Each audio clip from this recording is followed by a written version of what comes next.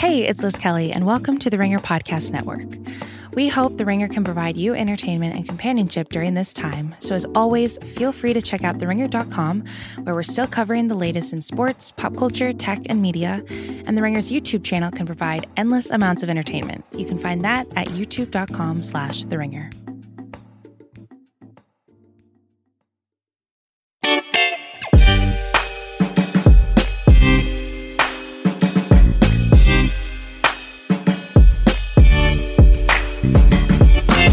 Welcome to Tinfoil Tuesday, your Wednesday tradition on the Recapables Westworld, because Tuesday, as we know it, is only a simulation.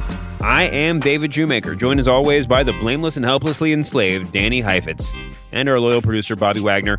We are about to have a mind-warping, spoiler-filled discussion of all the theories and speculations spilling out of Westworld Season 3, Episode 4, The Mother of Exiles, including a deep dive into the four Doloreses of the apocalypse, the tenuous humanity of one William, and of course, Westworld Reddit out of context. We'll also have listener mail, so if you want to drop us a line for a future episode, please do. The email address is therecapableswestworld@gmail.com. We'll say that again later on. Here's what we know so far. We're 4 episodes into the 3rd season of this wonderful, wonderful show. Here's what we know. There's 4 fucking Doloreses. One for each episode. Everything else that we could say sort of pales in comparison to that thing. First of all, Danny, how you doing? I'm good. I prefer free and evil as opposed to blameless and helplessly enslaved, but that's just a personal preference. All right. Bobby, how are you doing today? I'm feeling good. I like the 4 Loruses of the apocalypse that's coming up in our doc. I think you were the first one to coin that or something approaching that. But anyway, why wait any longer? Let's jump right into the mailbag. Plug for Bobby. The 4 Loruses of the apocalypse. I kind of just like the 4 Dolores of the apocalypse. I mean, because it's 4, but I guess 4 Loruses is good. I Whatever. like 4 Loris. I'm still waiting favorite. on my 4 Photoshop. Loris. Shoemaker, what's up? My Photoshop skills are reserved for the important things. And by definition, any podcast that I'm a part of cannot fit that category. Anyway. But that was a discussion that we had off air because Bobby wanted a Photoshop of the 4 Horsemen of the Apocalypse with 4 Doloreses, but we said that off air. So if anyone wants to do that, please feel free to send that in. Okay, yeah. I should be outsourcing more of my Photoshop work. Would make a lot of sense. Anyway, there are 4 Doloreses. We're calling them the 4 Loruses of the Apocalypse or the 4 Doloreses of the Apocalypse or however you want to mash up those words. You, Danny, if we took if any 2 words mashed up together would make you happy, I think we can all agree on that. Yeah, that's great. Creation. I should not have laughed at that. I'm encouraging you. Okay, first question is actually about the 5th Loris, as Heifetz put it in this little note to me. This is from Jay and Jack and Sean and many others. The question is, aren't we missing a Dolores clone? When she left the park as Hale/Dolores, she had 5 pearls plus her own, so 6 total. We can assume that she took the pearl from the Hale Dolores and put it into the current Dolores, so that's 1. The second was Arnold. The 3rd is the new Hale. The 4th is Musashi. The 5th is Connells. Doesn't that leave the 6th person unaccounted for, or am I missing something?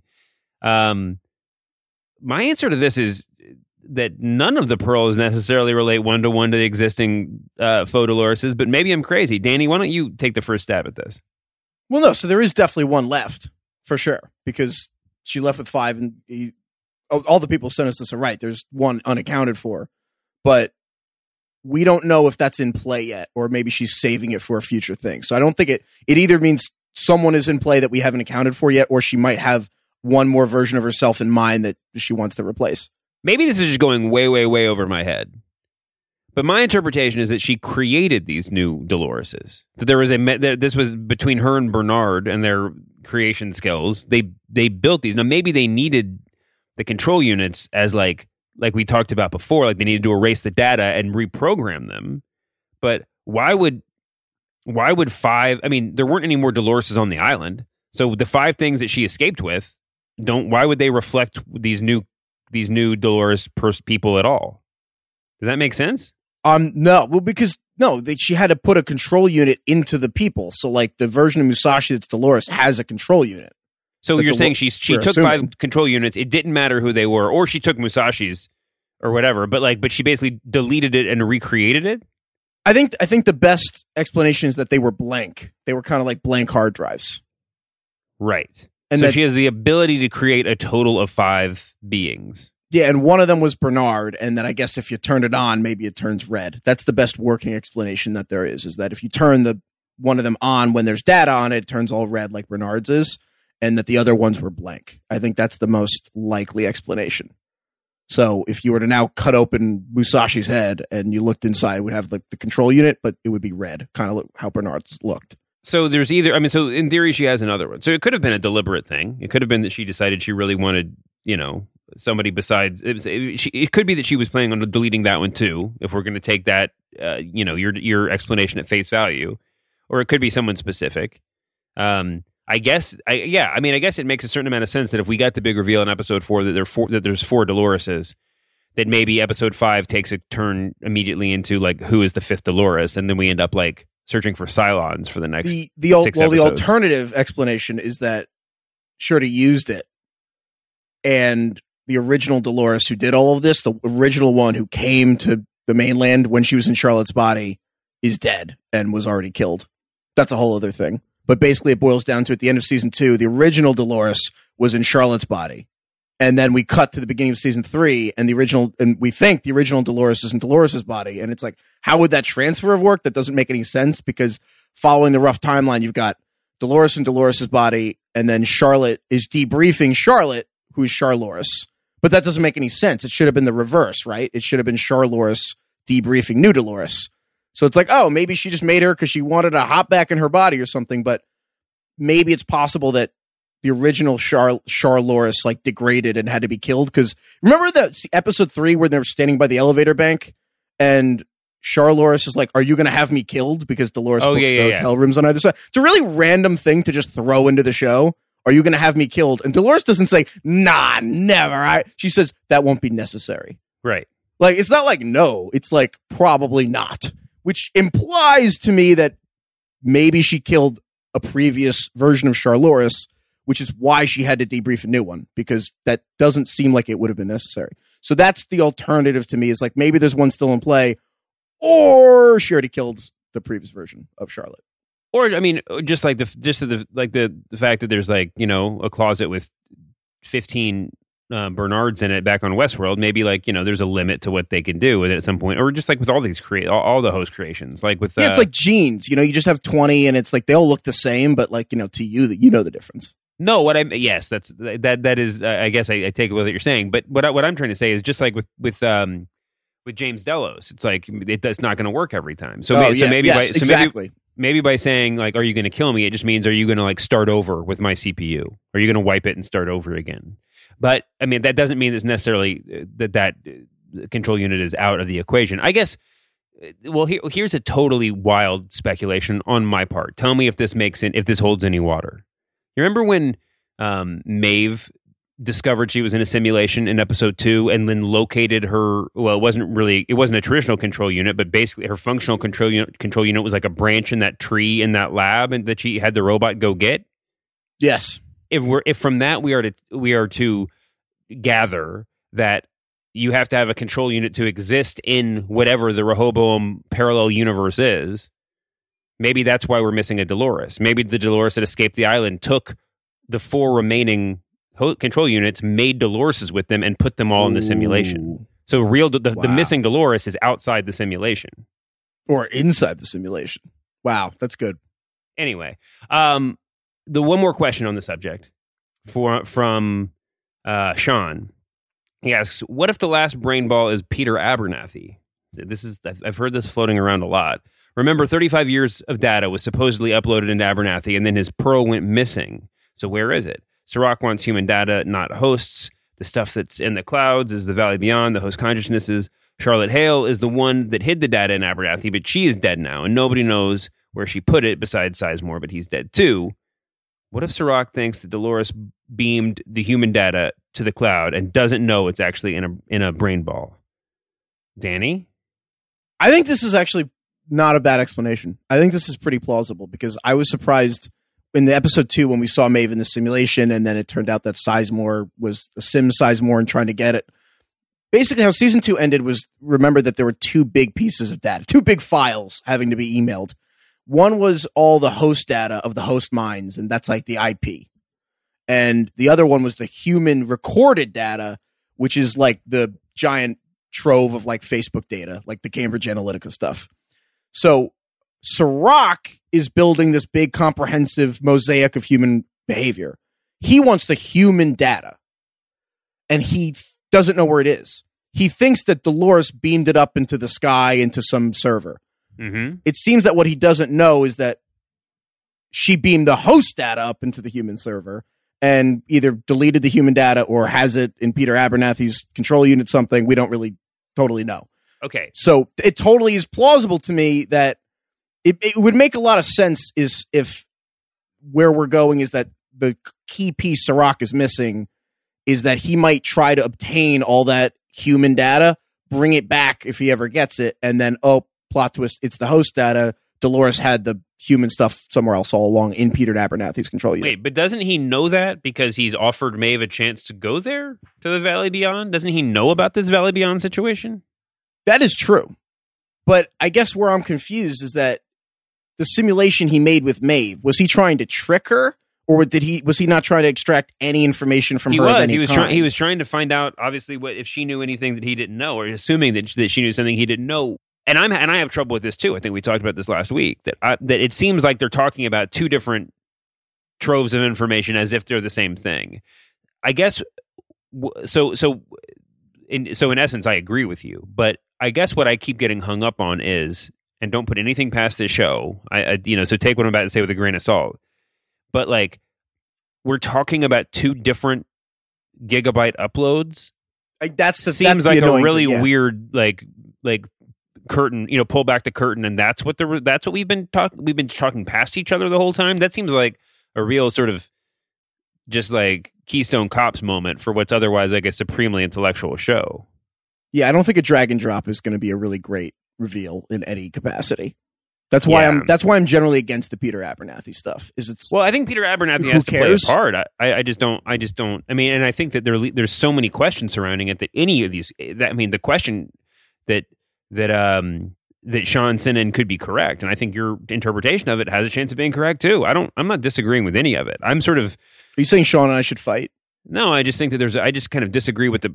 No, I say I have a little bit of discomfort with the premise that like this whole thing is going to be about some level of confusion about what's inside Peter Abernathy. I think that. I guess we have to find him. That's clearly the point of the show. I just think that like, and again, I can be wrong about this. I'm almost certainly wrong about this, but from where I'm sitting right now, it just seems like episode 4 the last episode we just watched, Mother of Exiles, was so well done because it made everything tangible, right? This high concept show is suddenly about 4 like clone robots that have made like a super team to take down the world. Right? I love that that's tangible in this show. Well, I mean, it is in the sense that we're not just talking about the theories of like philosophies of life, right? I mean, this is like this is a straight up philosophies of life.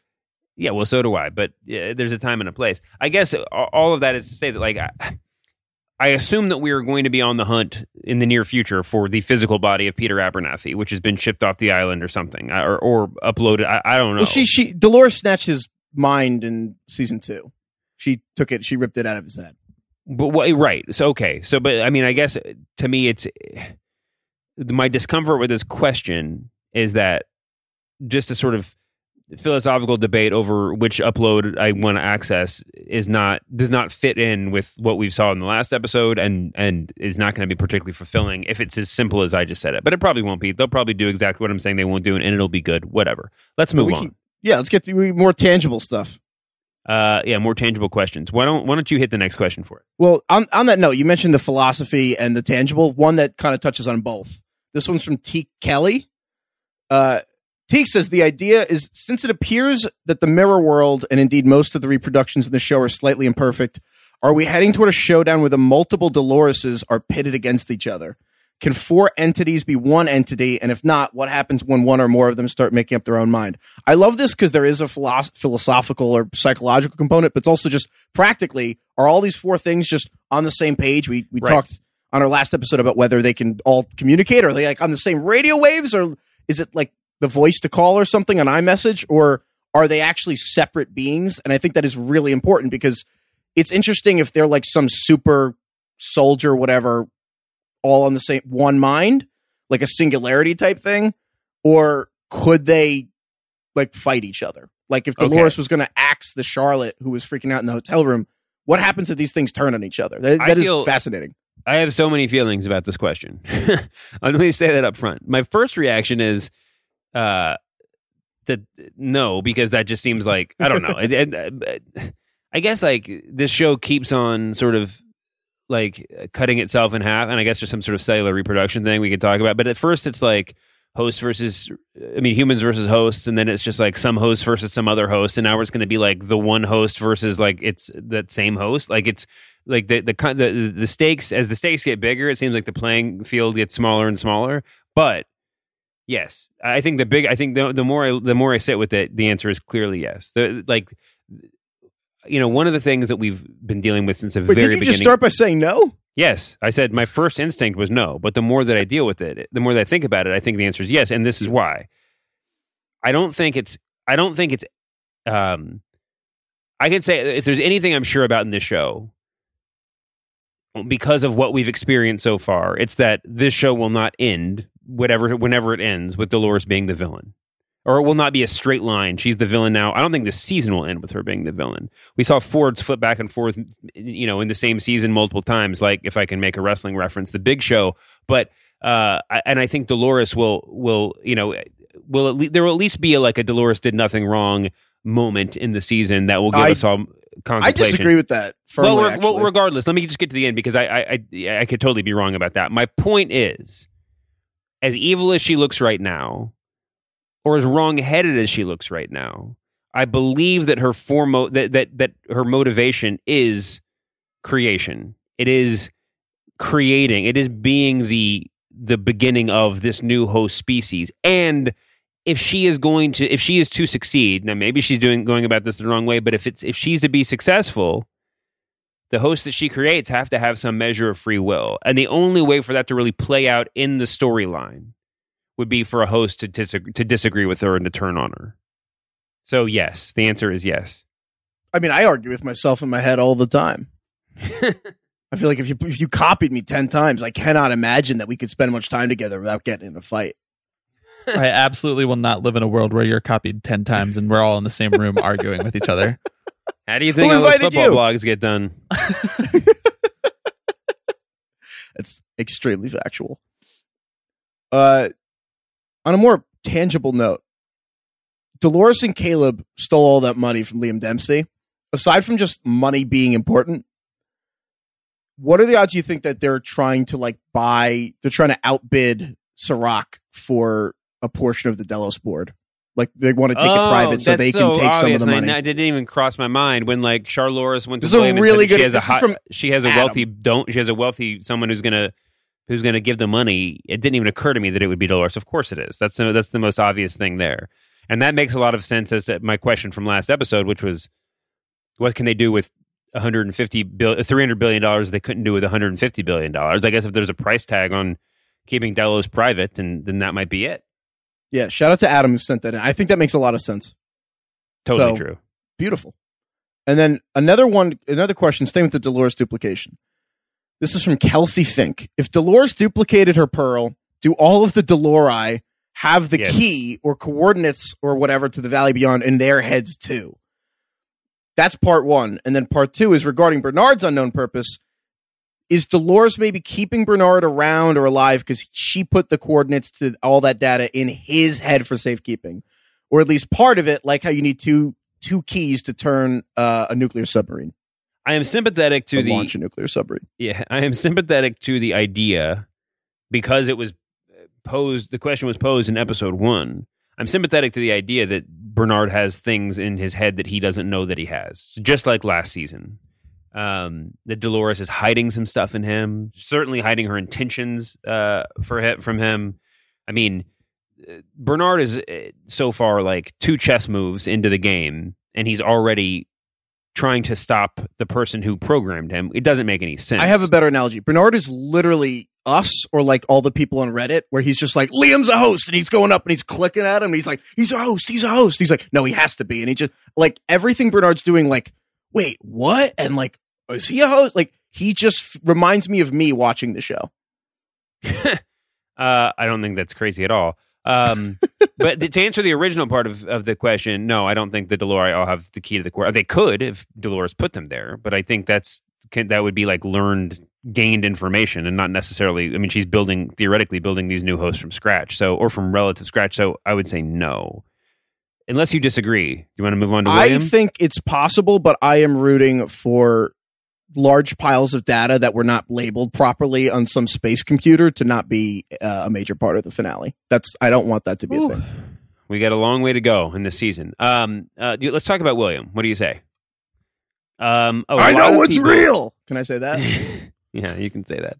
A lot of people emailed us about William looking up at the chandelier, right? We didn't talk about that last episode, which looked like a control unit or Rehoboam, or maybe had the just reminded me of? Cross on it. It took me a long time. I finally figured out it. Wow, I'm so happy this happened right now. I just figured out what that rant reminded me of, where he opens. He's like, I know him. It reminded me of the Mike Gundy, Oklahoma State coach. Like, I'm the man. I'm 40.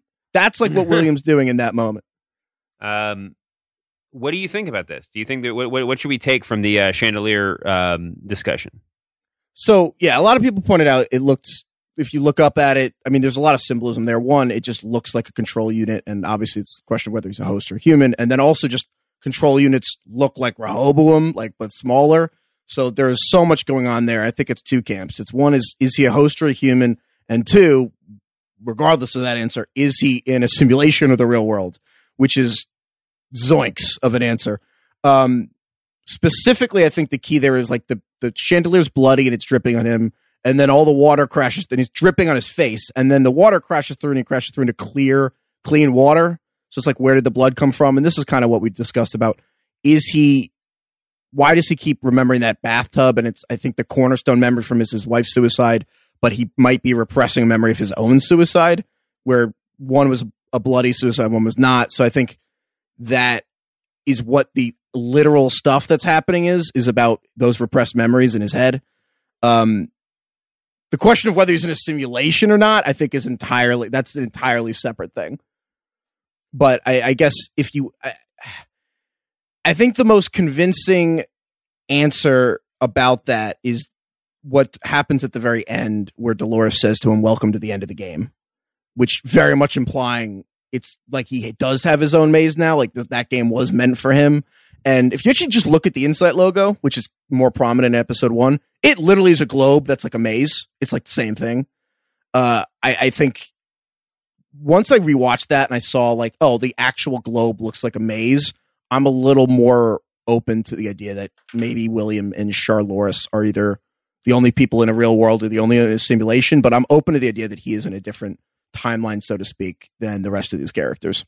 At this point, every flashback from previous seasons, every slow motion, hazy, whatever memory, whether or not it's a memory of a human or a host, certainly feels like fodder for potential simulations at this point, but who knows? We can get to simulations in a second. The one thing I wanted to address, because a few people asked about this, is there was on William specifically, there was a scene after the credits of the season 2 finale, which was really weird. And basically, William had a 45-minute elevator ride or something, and he gets to the bottom of the floor in the cradle, or the I forget the names of the things. Who can keep season 2 straight? But he gets to the bottom of the elevator and he wakes up in a simulation. So he doesn't get to a physical place. He's in the chamber where Dolores and Bernard had plugged themselves into with like Logan Delos in the simulation part of season 2. And he's there with Emily, who had just been shot and dead, and he's like, "Oh shit, I'm already in the thing, aren't I?" So everyone's like, "Oh my god, he was a host." And then Lisa Joy and Jonathan Nolan, who made the show, after the show, were like, "That was super far in the future, way far in the future." So we know that he kind of will be a host eventually, but by saying it's so far in the future, definitely opens up the idea of the wider world being a simulation, but it kind of only made the whole William thing more confusing. Well, I mean, it's so far in the future, but it's also the contemporary version of William, which... Yes, exactly. Even if that scene were so far in the future, I think that what we're intended to believe is that people's kind of host selves are sort of their replications of what you look like when you begin the process, right? I mean, I don't think we haven't seen any evidence that someone that, like, you know, James Delos wanted to be 25-year-old James Delos for eternity, right? So it seems like if William is a host, it would, in 1,000 years, if that scene is 1,000 years from now, doesn't it sort of mean that Model 1 was made now, more or less? I have a question, though. Wouldn't it also stand to reason that you couldn't inject your consciousness into a younger version of yourself because you would have the projections of your future self still in that consciousness and it would just break you? Like, if I could see what I'm going to be at 47 or 58 or whatever, but I'm still only 24, wouldn't that, like, melt my brain? David, you're the old one. You take that one. I think the answer is yes. I mean, so I guess that in theory, if they... So let's just say that, like, host technology was like, or this, you know, brain swapping technology was so perfect that now you could basically just, like, have, like, the snap of a fingers, have host versions of everybody that's lived before, from, like, your great grandma to Abraham Lincoln to, you know, whoever else. So, like, every one of them would be the moments before death version of themselves. Exactly. Because otherwise it wouldn't make any sense for them to even be alive. Yeah. Which would mean, like, if you wanted to be, like, peak version of yourself and you really trusted the technology, then you would just, like, at your peak age, like 35, you'd be like, all right, I'm out. And they would kill your human body and put you into the host body. Well, yeah, and it would stop being, it would cease to be, you know, you would never call it suicide or anything like that. That's when you just sort of, like, you know, you check into the hospital. And when you come back out, you're the same person. You're just I know the exact age age that Bobby would pick, which is one day before the Mets blew the 2015 World Series. God damn it. That's the that's how old Bobby wants to be forever. Baseball's canceled. I can't catch a break out here, and Heifetz needs to make Mets jokes right now. Well, I mean, it's April. Someone has to do it. We could talk about this forever. What else about William do we need to touch on here? Here's an obvious one, and I did mention this last episode, right? From Chris Brown. Hopefully not that one. What is going on with William's hand? During his hallucination in the beginning of the episode, he appeared to have nubs for fingers with metal pieces on the end. Well, I kind of brushed you off on this in the last episode because I think that there's some. I mean, he got shot in the hand, and I think it just is easy to forget he got shot in the hand. But I will say that rewatching the scenes with him, they did weirdly go out of his way to not show the hand. Like, the hand's just conveniently sitting just out of frame in a lot of scenes where I'm like, it's almost like they did it on purpose, including scenes where he's using his hand. Like, he's shooting the gun lefty, which, like, but his hand's just not in the screen for a weird amount of time. He's sitting down shaving and his hand's just on his lap. Like, you just nuts, and it's bandaged. Rewatching it, I did think they were hiding it, and I do wonder if the hand has more significance. Well, they're hiding it, but they literally showed it. Like, there was literally, I mean, there was just a scene where it wasn't a zoom in, where his hand just, like, crosses in front of the camera and he has nubs or whatever. Yeah. I mean, I think there's a couple of things. One, maybe they just don't want to make a big deal about it, but they're trying to have continuity.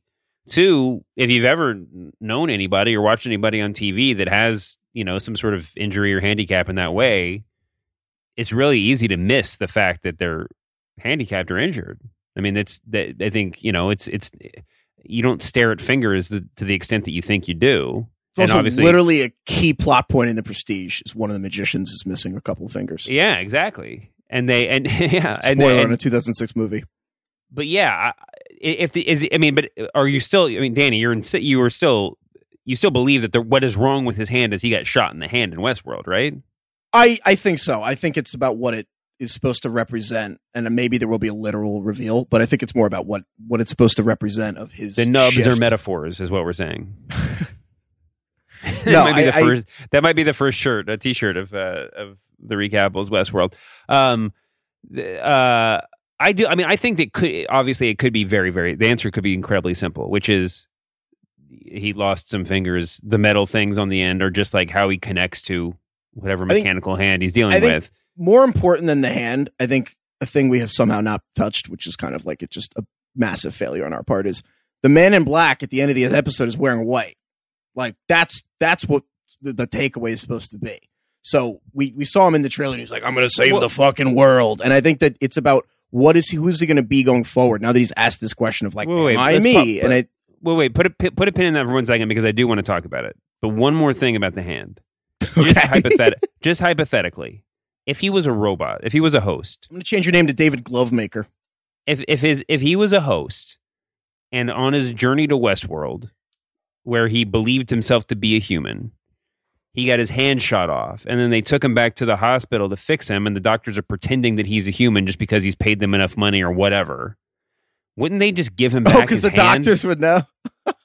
No, but like, I guess you're reattaching. If they have the ability to heal him, wouldn't they have just given him back his hand and said it's a miracle, rather than like go through this incredible charade of like now you have fingers with pointy things on the nubs? The technical details of his surgery being completely ridiculous if he was like in a real world. Okay. No, but that makes sense though.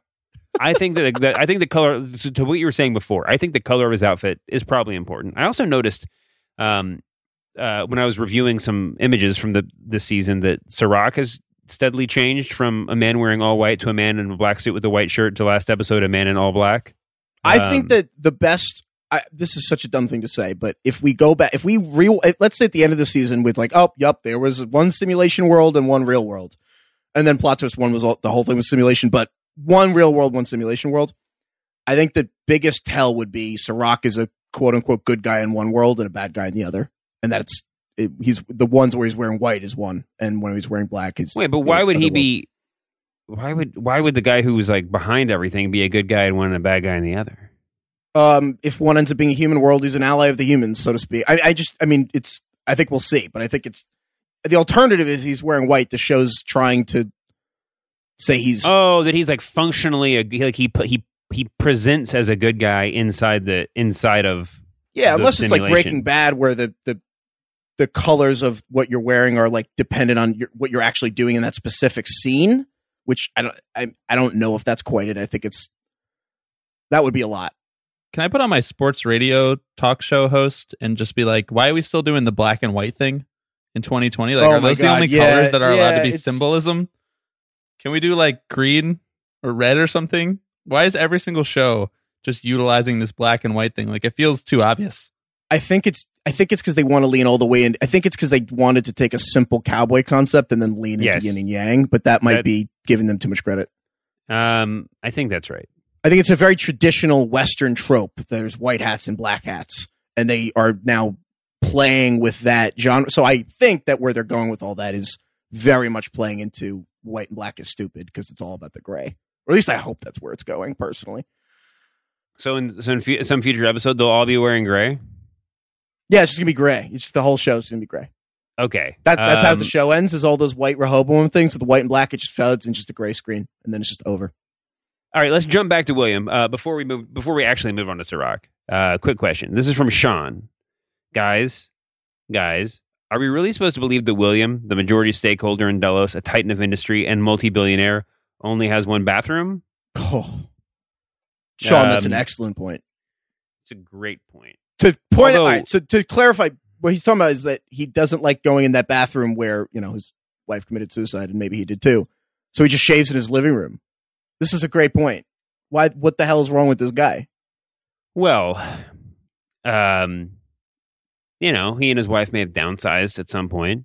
To a one bath? Doesn't even have a 1.5 bath? This is his Mark Zuckerberg wearing a sweatshirt to the court hearings over Facebook. Well, he could. Dude, yeah. He could still have Caesar haircut. He could still have 500 bathrooms. Well, so speaking of bathrooms, he's I have a question himself. about bathrooms in general. Here's a real estate question I don't know.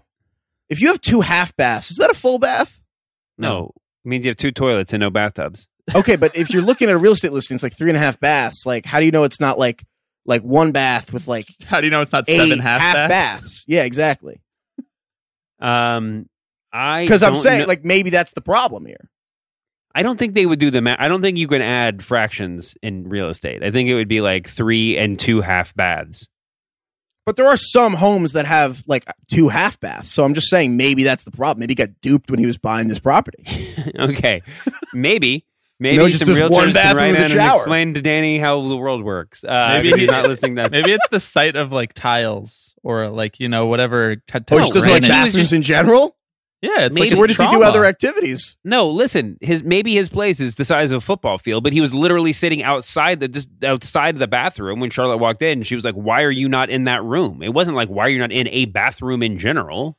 No, but okay, no. She was twisting the needle, but she definitely was like, "Why are you shaving in your living room? Is something wrong with your bathroom?" With the implication be, "Shave in your bathroom, you heathen."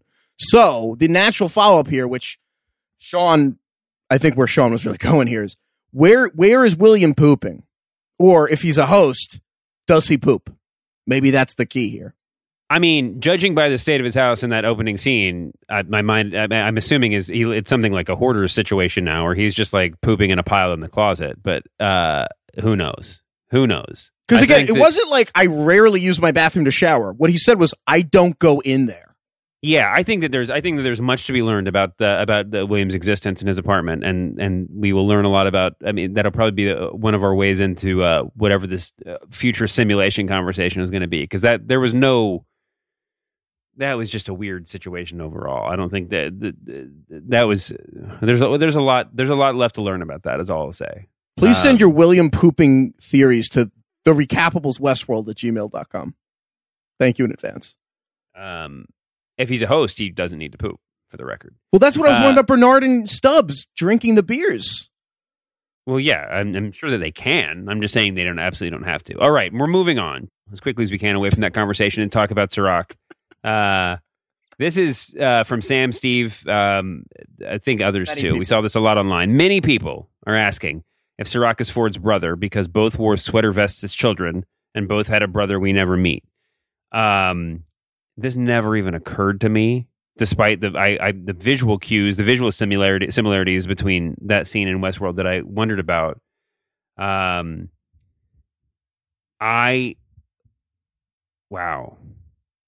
I just have no interest in this at all. We put it here to kill this in the cradle. No.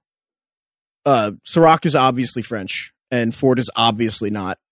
And I'll be kind of pissed if they are brothers, because I think that's dumb. It does sort of open up this interesting door to the unnamed partner of Liam's father being a reveal. I mean, if that turns out to be a significant reveal, if it's not just Sirach, if Sirach is indeed some sort of, artificial intelligence, then maybe the unnamed partner is Ford or something crazy like that. Although that seems the only way part too of cute. This web, and I know William wasn't part of this question, but I think the only interesting part of this web to me is that William doesn't have a last name yet. I think it's really weird. That part, I wouldn't be surprised if they had been withholding that on purpose, and there's some weird connection he has. But Sirach being Ford's brother, like literally the whole thing is based on he just dressed like Kid Ford did when he was a kid. I think that's it's just a red herring. I think it's just solely to distract us. It would just, I mean, we know where Ford. Wait, you think was William? from, You think it's William Sirach? I hope not. No, I don't want any of these people to be related. I enjoy it when the world is larger. It would be cool if everybody was related. Just like if the show Like just everyone's totally just went down the Dolores. path.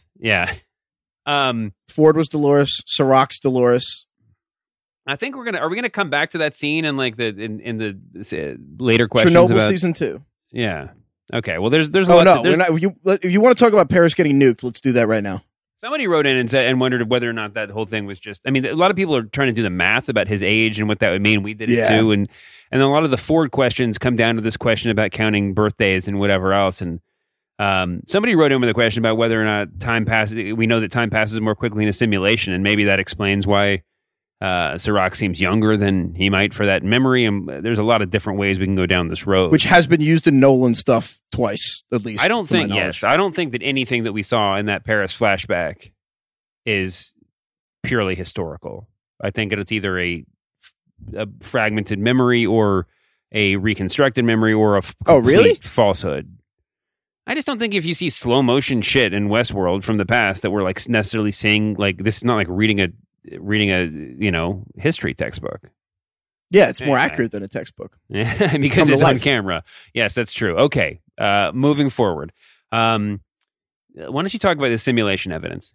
Yeah, so I mean, Sirach, I think, to the extent we can trust what he's saying, is kind of lays out the best explanation we have for what the hell Rehoboam is, which is that he witnesses this, or maybe he didn't, but he witnesses this thermonuclear incident in Paris and is pissed. So he goes to paint this composite picture of human behavior. And that's what he creates Rehoboam for. That's what the mirror world is for. So just by the fact of him laying this out, combined with what we saw in episode 2, it's obviously highly possible, likely, that at least some of what we're watching is a simulation. So among the things we were emailed that are like just little nuggets of like what might be evidence in retrospect that it's a simulation. Liam probably should have recognized Dolores from Westworld. Paul emailed us that. Not the worst point if he's so experienced in Westworld. Like I said this in the first show. He did. Yeah, but I'm giving credit to Paul. Fine. Paul gets all the credit. I'm giving credit to Crystal, who emailed us about the entire mirroring thing is interesting, but didn't we see that the park worlds were mirror worlds of each other? I seem to remember the entire opening of Shogun World introducing us to Japanese versions of Hector, Maeve, and Armistice. I want to shout out Crystal for 2 things. One, blowing my mind and also completely downplaying it as not that cool. Because I do love the idea that the Shogun World introduction was not just a cool wrinkle, but actually foreshadowing that the humans, like, there might be 2 Williams and they might meet each other. And that there's a precedent, which, to be honest, I'd kind of forgotten that there was a real precedent for having 2 worlds, and I thought that was a really good I've thought about that. I've thought about this, not deeply, but this has crossed my mind. And I guess what I think about it is, and I love the way that Crystal put it, but the way that I think about it is this: one, everything that we're going, whatever the big reveal, whatever the great truth of the outside world is at the end of season 3, we will be able to look backwards and say, oh, they teased that in seasons 1 and season 2, right? I mean, they're going like it's. I don't have any doubt that they had the foresight to run mini versions of what the eventual truth will be, to kind of to do that, to give us a parallel, to give us a well, I mean, honestly, to give us training wheels, because it's not just a literary technique, but as a way for the viewer to sort of wrap their head around an idea before it became this like philosophical, theoretical morass. Right, like we can have a conversation about parallel worlds without getting into like computer theory and whatever, and that's yeah. I think it's actually helpful that way. And I think that's why the second episode happened, is to be like, hey guys, study up on simulation theory. Yeah, true. It wouldn't have happened if it wasn't happening later. The thing we got emailed a lot: why would Dolores make a copy of Musashi, and why would Musashi have been pretending that Maeve abandoned him? As far as we know, Dolores has no idea that Musashi exists. Never once met them, doesn't know anything about their relationship. That's really weird and evidence it's a simulation. I'll be honest, as someone who really prides knowing stuff about this show, I have no clue why Dolores picked Musashi. The more I thought about it, the less sense it made. No, I know. I totally agree. I think I was feeling this way too. I think somebody wrote in to sort of, and I saw a lot of people sort of like, just like shoulder shrug it away. You're just like, yeah, well, they were dealing with the Yakuza, and yeah, I was like yeah, that would make sense. I mean, I guess you could make the argument that she just sort of grabbed those control units at random, sort of out of like a control unit, like a lotto bag or whatever, and just like pulled the ping pong balls out, and maybe whoever she got. Or maybe it's like Arnold's little 3D printer has like a compendium, like it's Red Dead Redemption or something. You can just scroll through the catalog, and I don't think what he said to Maeve is necessarily indicative of... Well, I mean, I guess if she had his control unit, then she would have some indication of the relationship that he had with Maeve, and so she could have said that. It could have just been him sort of intuiting whatever Maeve said. On his control unit, and it's just the design. It's like the Nike shoe designer. You can just like pick out the colors and the build, but you're putting your orthotics in there for your foot. You know what I mean? I think that's kind of how it works. It's if there's nobody... If we end up with there being no other hosts like from the island... from Westworld, except for, and Musashi's the only one that's sort of like random. This will look really weird in retrospect, but I guess we have to wait to find out. And for now, we have no idea. Let's move on to what's this question from Justin? Yeah, so just more nuggets about the simulation. I mean, we already knew that the 2 worlds theory from Reddit user Lee Robbie, who pointed out excellently that the 2 video recordings Charlotte left behind for her son were completely different. One was vanilla and one was much more emotional and fraught and like sad. And then the second part of that, which in the light of the simulation thing, rewatching it, Justin pointed out that the Charlotte who was freaking out in the hotel room in the third episode, and then the Charlotte who kills the dog, like the guy and takes his dog, are like two completely different people. Mm-hmm. And I don't know if it's whether one of them is the simulation thinking, like part of me is like the one in the more simple world of Charlotte. And part of me is when thinking that the hotel room Charlotte, when she says it's like Charlotte says, I don't have impulse control. And Dolores is like, yes, you do. And Charlotte says, it's like she's trying to claw her way back inside of me. I'm curious if that's like the simulation trying to course correct, whether the simulation doesn't know that she's Dolores in her body or whatever. But I think that there is a connection between those two people acting differently, possibly because they're in different worlds. And I do wonder about Rehoboam's connection to Charlotte and why that feeling was happening. Can we? Okay. I actually don't have this in front of me right now, so this could be just totally stupid.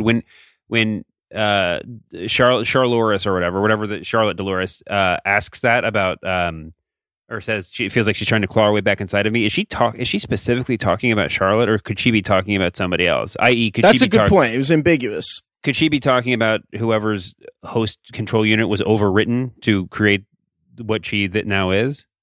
Yes, I believe it was ambiguous. She didn't say Charlotte's trying; it said she. And then Dolores is like, she's a predator. So I'm rolling with Charlotte until we hear otherwise. No. You're right. Let's keep rolling. Just full stop. Let's keep rolling. But on the simulation stuff, divergences, man. I think it's time we talk about this. Basically, all that I know. I thought I was going to get to leave. All right, let's talk about divergences. Basically, all the divergences where Hoboram was like, divergence, alert, alert. And then a lot of scenes end with the fade to black, with the idea that those are dividers. Those are the what are those things called in the grocery market, the supermarket, where you divide your stuff from the other food, the whatever, dividers.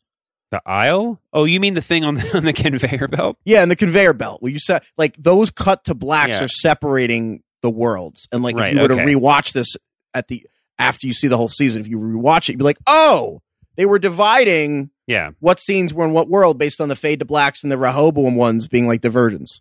So I think I buy it. I'll be honest, I don't have it figured out exactly which ones are which yet, but I buy the idea because, so another Reddit post, this one's from Mrs. J1534, pointed out a couple things that were like ridiculous continuity errors to the point that I buy the idea that the simulation's glitching, kind of like Maeve did with this thing in episode 2. Specifically, the first scene with Bernard, like the first thing he does in this season is he comes across like a calf, and which I thought was a deer, and many people corrected my use of deer, but it's a calf, so it doesn't matter. You guys were all wrong anyway. It's a cow. Kids, this is what born and raised in New York looks like. Go ahead. Yeah. Hey, I walk my dog. I drink my coffee. Anyway, the thing is dying, and its legs are covered in barbed wire. But then you see it again, and the barbed wire is completely gone, which is a ludicrous continuity error. And you would think it would be a continuity error, except Bernard looks confused by it. Like, he's confused too. And then he walks back to his house, and there's these guys next to him, these other workers who are like about to come, like they're playing a board game or something, and they're fighting and they're shoving each other. And then he looks back and they're singing together, like singing a song. And he looks confused too. And then later in this episode, when he's walking out by the pool and to drop the beers off with Stubbs, the sky looks so hazy. Classic LA sky, because it's Victorville, is kind of outside Los Angeles. It's classic hazy June gloom LA sky. And then it zooms out and it's like a blue sky. And there's also like some continuity with a woman folding a towel, which you never know when you get into that stuff. Post a link to this on your Twitter page. I will post a link to this on my Twitter. The point being that there are such blatant continuity errors that aren't just continuity errors. It's like Bernard is noticing them too. Yeah. And that's where I wonder if Bernard is in his simulation, because, I mean, we explicitly got, after the credits rolled in this episode, Bernard is like in Arnold's house and Dolores is giving him a tour of it, like as if he were Arnold. And then his own voice says to him, "This isn't real." And then he gets super confused. And then he like flashes back into the quote unquote real world. But you put all that together and it's not exactly subtle. It's literally Bernard's whispering to himself, "This isn't real," with him noticing continuity errors. And I wonder if Bernard and Stubbs are in a simulation. And that would mean if they met up with all these other people at the gala. Are they in a simulation too? So if you have to figure out which parts of these are which, I actually wonder if everything we saw in that gala event is all in the simulation. Well, solely because it's bizarre to me that Bernard's noticing continuity errors. I don't know how to explain that. Yeah, I think that's right. I like that. Well, I think it's interesting. I like the idea of Bernard as our touchstone, sort of like just we'll pay He's more us. attention. He's to Reddit. him. Well, not just that he's us, but like maybe we should just pay really specific attention to what he experiences, because he seems to be actively experiencing multiple things at the same time and being somewhat aware of it. Hey, it's Bill Simmons. I just wanted to make sure you were listening to podcasts on Spotify. Here's how you do it. First, search for your favorite podcasts on Spotify's app. They have a library of over 750,000 podcasts at this point. So let's say you're searching for the Bill Simmons podcast or the Rewatchables or the Dave Chang Show or Binge Mode or the Ringer NFL Show. Once you find them, click on the follow button. That's how you subscribe. Then click on those letters near the top of the app that say podcasts. You can't miss it. All the podcasts you're following will pop up, separated by episodes, downloads, and shows. Wait, it gets better. On Spotify, you can adjust the speed of the pods to 7 different speeds. 0.5 times is the slowest. I actually sound drunk at 0.5. Listen to this. Today's episode of the Bill Simmons podcast on the Ringer Podcast Network. Yeah, you can get drunk Bill. You can also do 0.8 times, 1.2 times, which is my favorite. Everyone sounds like they had a good cup of coffee. You can do 1.5 times. You can do 2 times. And if you're completely insane, you can do 3 times. Here's what that sounds like. Why would you do that? I think that's how we communicate with aliens. Anyway, Spotify's app connects directly to many of the best automobiles in the world. It even has a CarPlay feature that's pretty cool. It's really, really good. Best of all, it's free. Download Spotify on any device, and you are good to go. Look, I don't want to app shame you, but you should actually be embarrassed if you're not listening to podcasts on Spotify. And if you don't believe me, listen to Drunk Bill at 0.5 speed. Today's episode of the Bill Simmons podcast. Tell him, Drunk Bill, the Bill Simmons podcast. Listen on Spotify.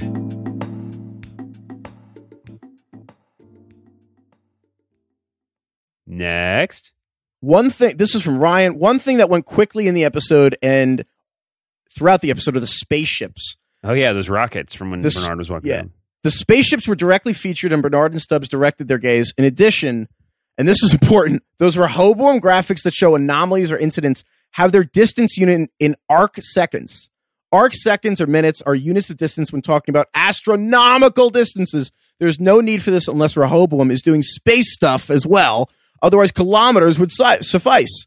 In addition, Sirach talks about that this world is not for hosts and humans, which makes me think there may be a space angle to the other world's theories.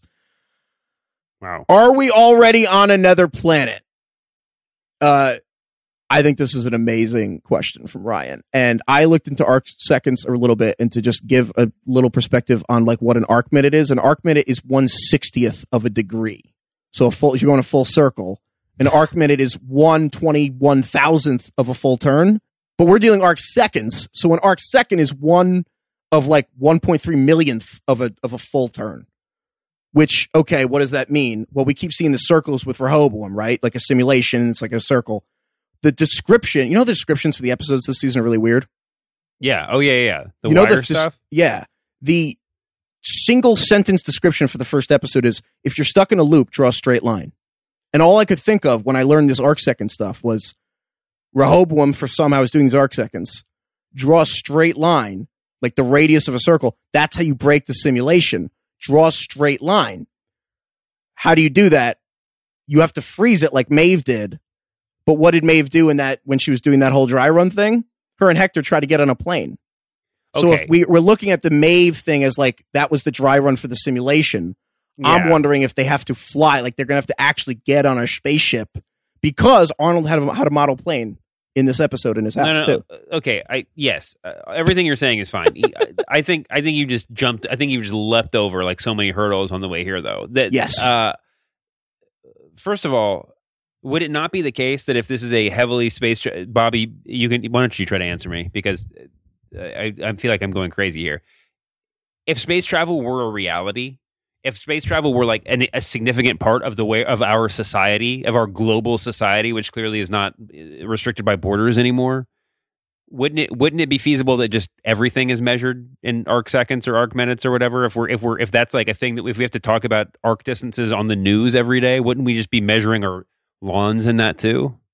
We can't even agree on like using the metric system in America. So getting separate governments to agree on measuring everything in arc seconds and arc whatevers might be difficult. The only thing the whole world agrees on is time.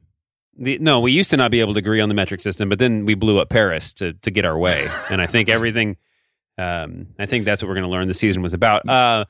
Separately, if we get to the moon and we could be in the moon or somewhere else, it's totally easy for me to believe that like the servers for the fake world, for the mirror world are on the moon or something to that effect. But I do feel like the end result of that is that everything we've experienced so far is on the moon, and like next season is like, oh shit, we got to start over. I mean, they had spaceships in this episode pretty casually. I think that is really important to note. We got to keep moving. Want to save Caleb talk for next week. Yeah, let's save Caleb talk for last week. I think the last point I want to make on the simulation stuff is just the idea that this world, or I think it's important to note that there's a big parallel between Dolores and what Serac is doing. Dolores is splitting herself, right? And it's not a coincidence that like the control units look like Rehoboam, and Serac is basically, that's kind of what he's done, right? He's trying to create a mirror world, which you could look at in a way as you're copying itself. And then in theory, that world would eventually, someone in Serac's simulation would copy. And like, you might get splicing worlds just like Dolores is splicing herself.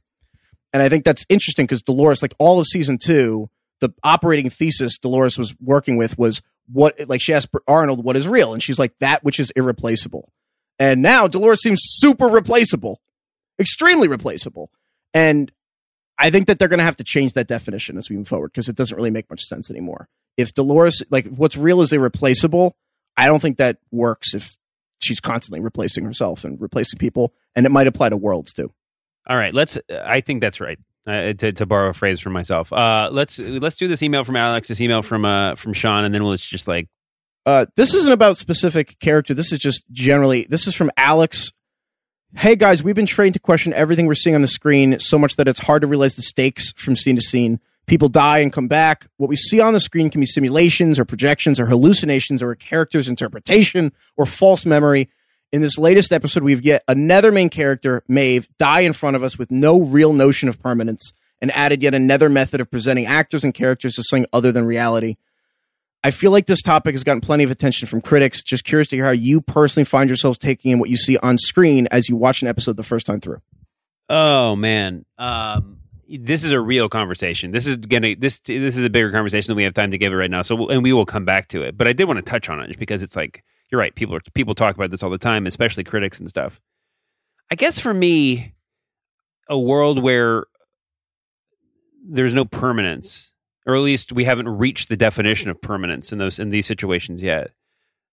I guess to me, it's not necessarily less fulfilling than the world which this is birthed out of, which is like the old older Western world where like within 30 seconds, you know who's going to live and who's going to die. Right. It wasn't until we got to like Eastwood that there was any sort of like question about morality and about comeuppance and winners and losers. I mean, this is, you know, the heroic legend, the heroic myths, right? It can still be fulfilling to see a story end the way you know it's going to end from the beginning.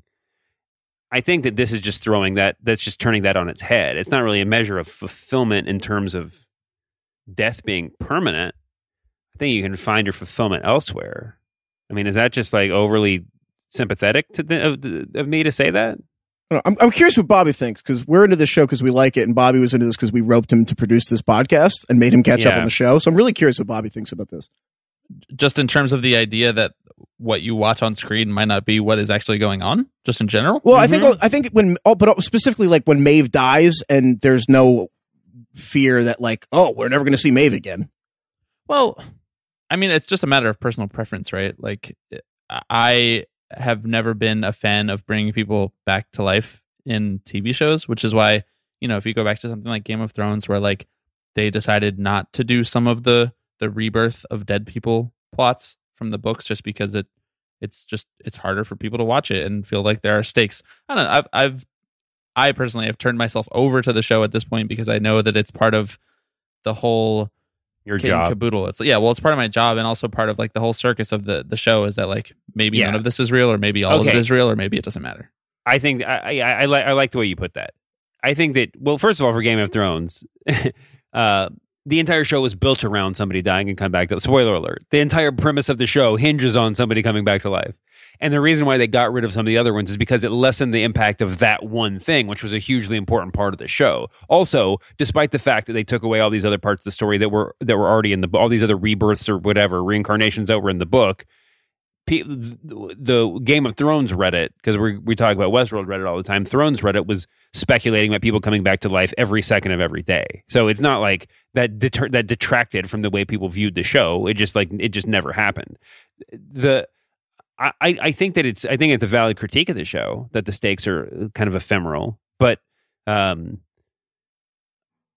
think that I'm willing to. I mean, I'm somehow fulfilled by the show, and I'm willing to see how this plays out. I didn't think for a second Maeve was gone from the show after last episode, but the other thing is like the stakes have always been clear though, because in the first episode of the first season, everybody just gets murdered all the time. Exactly, and they come right back to life. That's the point of the show. So we got to find something. We got to find a deeper permanence, I guess. Anyway, next question. This podcast is my deepest permanence. This podcast will never end, much like Westworld. This is from Sean, different Sean. Shoemaker. Oh, wow. Is it a direct address to me? This is to the masked man. On the Sunday night pod, you set the chessboard up as a 5x4 handicap match with 4 Loris and Caleb, NDO, New Dolores Order, versus Sirach, Maeve, Stubbs, and Bernardold. Who, past or present wrestlers, any organization, would you say each character is? How do you see the eliminations going and who wins in the end? I know nothing about There's nothing wrestling. better than when someone's like, I got a special question for you, but I'm not going to tell it to you until we're live on the podcast. And then it's a question that would take me like 45 minutes of research to answer correctly. So I appreciate you putting me on the spot here. I think that 4 Lorises and Caleb. Oh, God, So I don't know what hard. this even means, so I'm very excited. Yeah, I mean it's the okay. So the 4 Doloreses are the 4 Doloreses that we're calling the four Dolores of the Apocalypse. So I'm gonna take this back. It's the 4 Horsemen. Dolores Prime is the Nature Boy Ric Flair. The 2 who are the, so we have Charlotte. We have Scottish Martin. Wait, who's the other Dolores? This is great. Can that be the name of this episode? Musashi. Who's the other? And Musashi. All right. I think Musashi is kind of the wild card, right? So I would say, let's see. Scottish Martin is the enforcer, so he is Arn Anderson. The Charloris is she's the big talker. She's like the actor, so she'd be J.J. Dillon or she'd be Ole Anderson. Yeah, Musashi matters the least, so he's Tully Blanchard. I'm a huge Tully Blanchard mark, so that doesn't really matter. And then the 5th one, then Caleb would be the 5th, so he's either J.J. Dillon, the manager, or he's like a sort of like low-key hanger-on, like a 5th horseman, which would be like someone in the, Sid Vicious, Barry Windham mold. Anyway, that's people are going to really get mad at me calling Barry Windham a lesser one. Barry Windham was an epic horseman and one of the most important people. All right, and that would mean that the people on the other side are the much lamented dudes with attitudes. So Stubbs is who's the oldest here? Like Stubbs is like junkyard dog. Maeve, because she has the accent, is British Bulldog. I think he was in that crew. Or was Maeve Sting? Bernard is Sting for sure. And then I don't even remember who else was in this team. Sirach is the Steiner brothers. I don't even remember. All right, let's move on. I feel like that question was micro-targeted to confuse me. Yeah, I have no idea. I'm confused, and I just answered. I don't even remember who the dudes with attitudes are at this point. I can't. I can just like who fought the Horsemen alongside Sting, and it's all to my mind. All right, moving on. You sounded correct. Okay, that must be just what it's pretend like to I am. listen to this podcast if you've never seen the show. That was the most sane thing we've said in this whole episode. All right, let's skip over the next one, and then. I see that Sean is from Charlotte, so good going, Sean. If you ever want to hang out with the masked mom or dad, just let me know. They live there too. Okay, one thing I want to talk about in this is Annie C's note, and this is the only nugget I think that really bears mention, is she mentions the names in the show. And this is our big thought. This is our championship belt. This is our like low-res JPEG championship belt that we should email her, because I want to think about this more as this week goes on. I'd like to know if there's any meaning behind the names in the show being just ever so slightly different. I know you guys have discussed Charlotte Charlie, and maybe in an episode for an earlier season, Delos Dolores. I'm really curious about Liam being short for the name William. Have we ever heard the Man in Black's last name? Do you think there's any connection? Or are these just red herrings? Because it certainly be for lack of creativity or laziness. Wow. The idea that even at the very basic level that Charlotte and Charlie might be like two sides of a simulation, or just the fact, or just the idea that they're sort of playing with our idea of reality. All of this is deeply interesting to me. I know, Danny, you've done some research on this, but let's talk about it next week. I want to leave everybody thinking about this from now, but we got to get out of here. But before we do, let's do our most favorite segment in the whole thing, which is Westworld Reddit out of context, where Bobby reads a Westworld headline. He'll read 3 of them, and then Danny Heifetz has to defend it. Bobby, go. Dolores is Ford. Yes, because he created her, and then he put himself inside of her control unit. So he is Dolores and has always been Dolores from the get-go. That's why he likes her. Yeah, you didn't just become music. He became the protagonist of season 3. Exactly. Westworld, the show, and I guess the whole world in general, is sponsored by Elon Musk. Underwritten. Kind of like, who was that crazy, like the crazy billionaire from that 3M hedge fund who funded the Wolf of Wall Street? It's like that, but for the show. All right, go on. Final one. Westworld is the world a few decades after Person of Interest. Are you up on Person of Interest, Heifetz? God. We've gotten so many Person of Interest emails. I would like to personally apologize to all the Person of Interest fans. We have not seen it. We will try to catch up.